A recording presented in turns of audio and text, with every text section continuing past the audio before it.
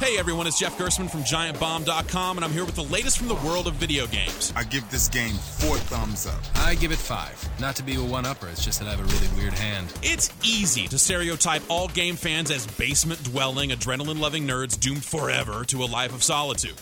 But video games are bigger than they've ever been, and their appeal just keeps widening with age. Need proof? Check out the Penny Arcade Expo, or PAX for short. This biannual convention brings together players from around the world in a celebration of video games and, well, a whole bunch of other slightly geeky activities. Toss in an entire area devoted to board games, musical acts, and the biannual Giant Bomb panel, and you've got a real hotbed of gaming action that just about anyone can get into, assuming you actually get passes, that is. The show quickly sold out its recent stop in Seattle, and you can expect to see the next one in Boston do the same next spring. It's definitely worth checking out.